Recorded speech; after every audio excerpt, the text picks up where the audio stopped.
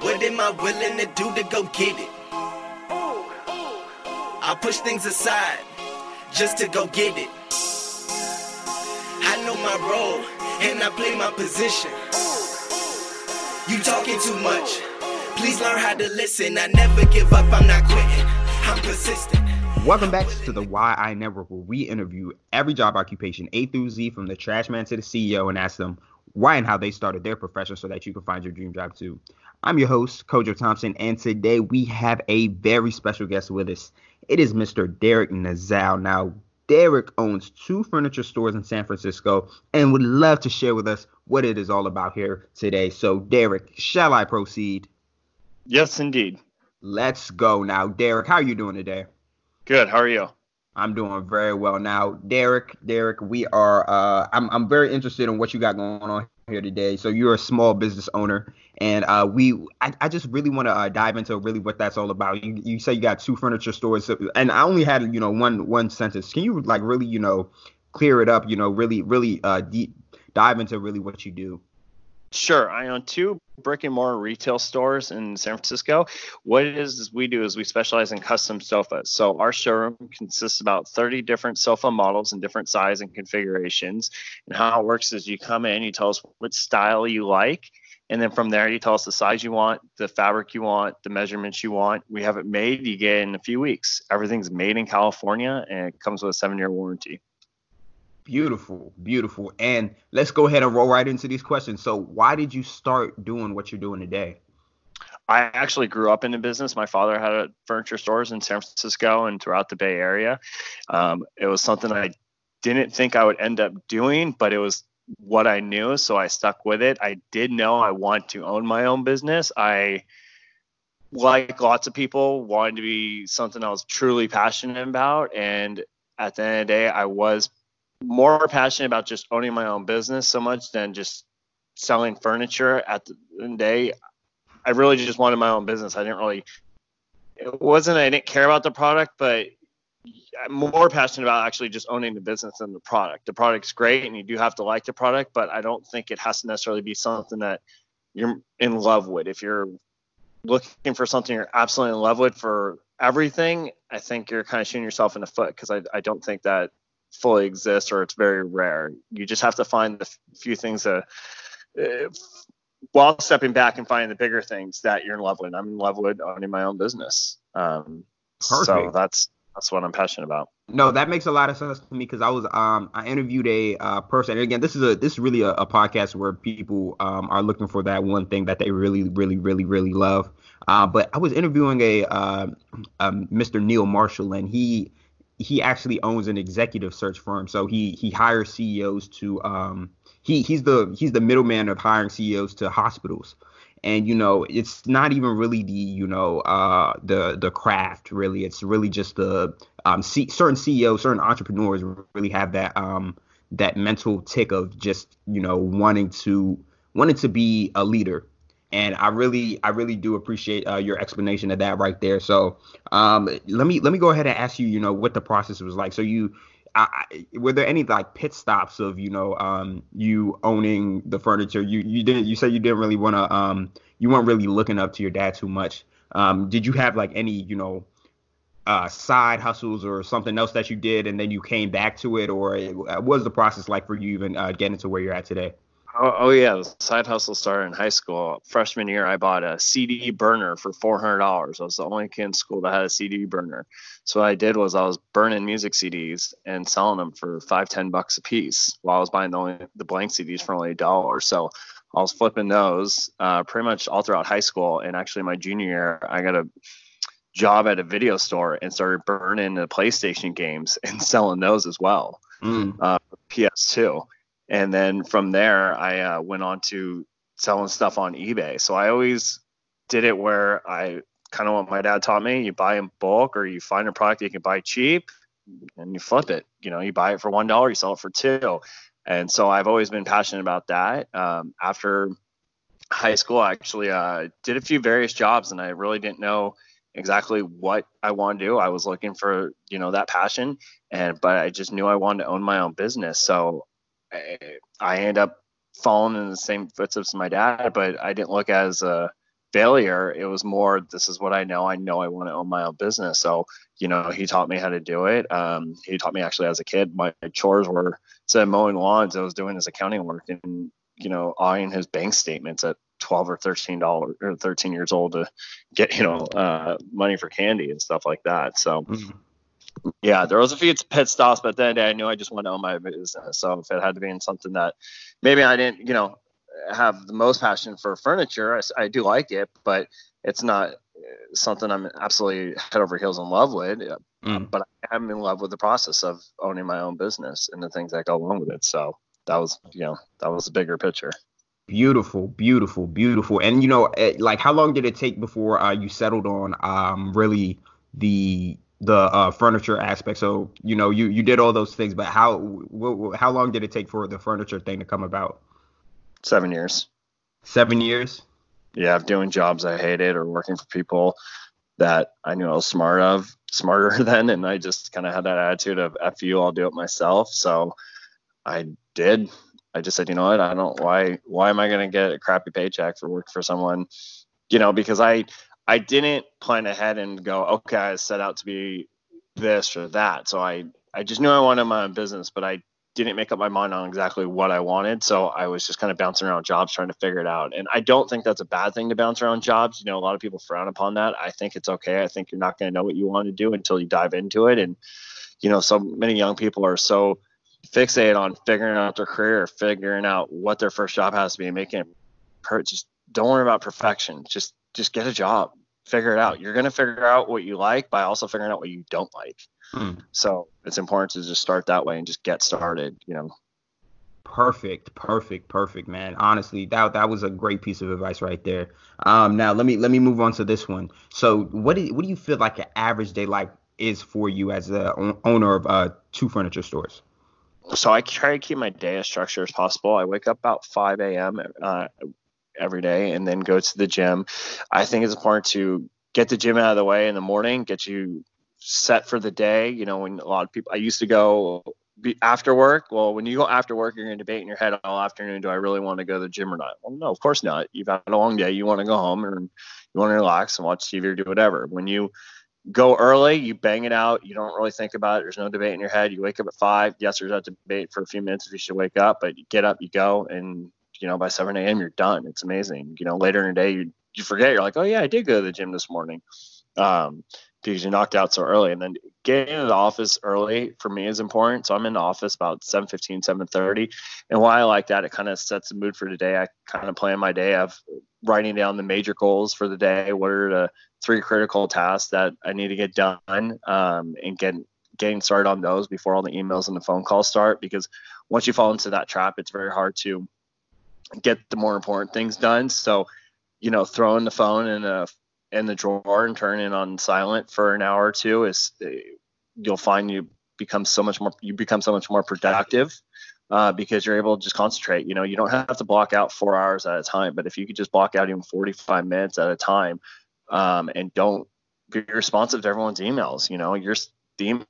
Emails coming in are other people's problems. They want you to solve a problem from them. Well, you have to concentrate on yourself first, especially as a business owner.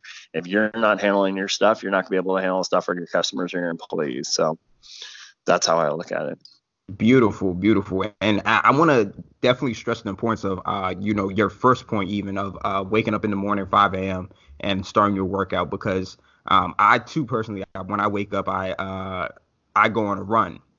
And that literally starts my day, kicks my day off. And I don't have to worry about, I literally forget that I worked out already during the middle of the day, because it's just like, okay, that like it's automatic. Once it becomes a habit, it becomes automatic. You literally start your day off right, and you feel better, you look better, you have more energy throughout the day. So I really appreciate those points, and also the focus aspect of things when you wake up in the morning and you focus on what needs to be done, and getting it done. So yeah, those are some really big points right there. Now, Derek, what do you enjoy the most about your work? Working with the customers,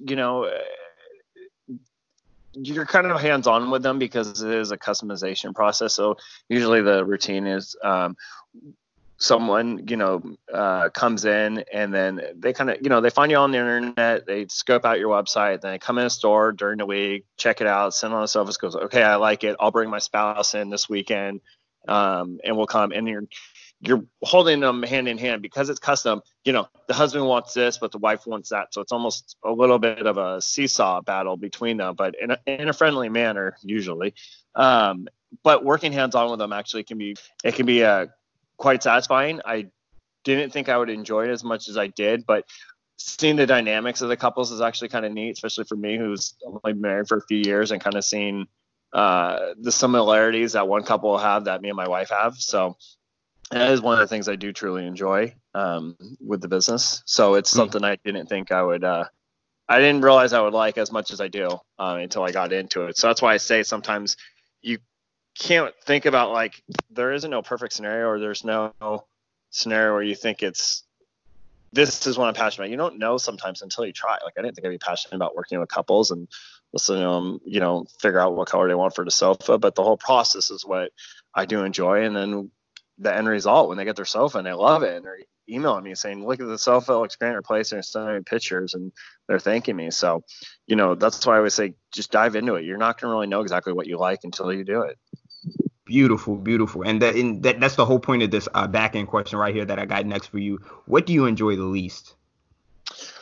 Disciplining my staff. I have a hard time being the boss, and as far as the disciplining goes, me and my staff, I try to have a laid back culture, and not laid back in a way where you can come on late or anything like that. I'm actually pretty strict about that, but more in the way of, I look at it, if your staff is dealing with your customers, the customers are your lifeline. You have to do whatever it takes to keep them happy. Well, a lot of times you're going to deal with an angry customer. You're going to deal with a problem that isn't your fault, or even maybe the company's fault or anyone's fault. The customer's having a bad day and you have to take the blood of that.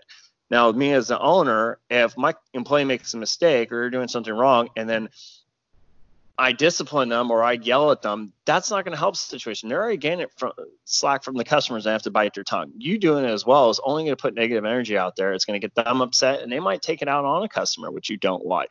If anything, if they have a problem or if they make a mistake, you need to coach them. A good leader is not going to just bark at them saying you're doing it wrong.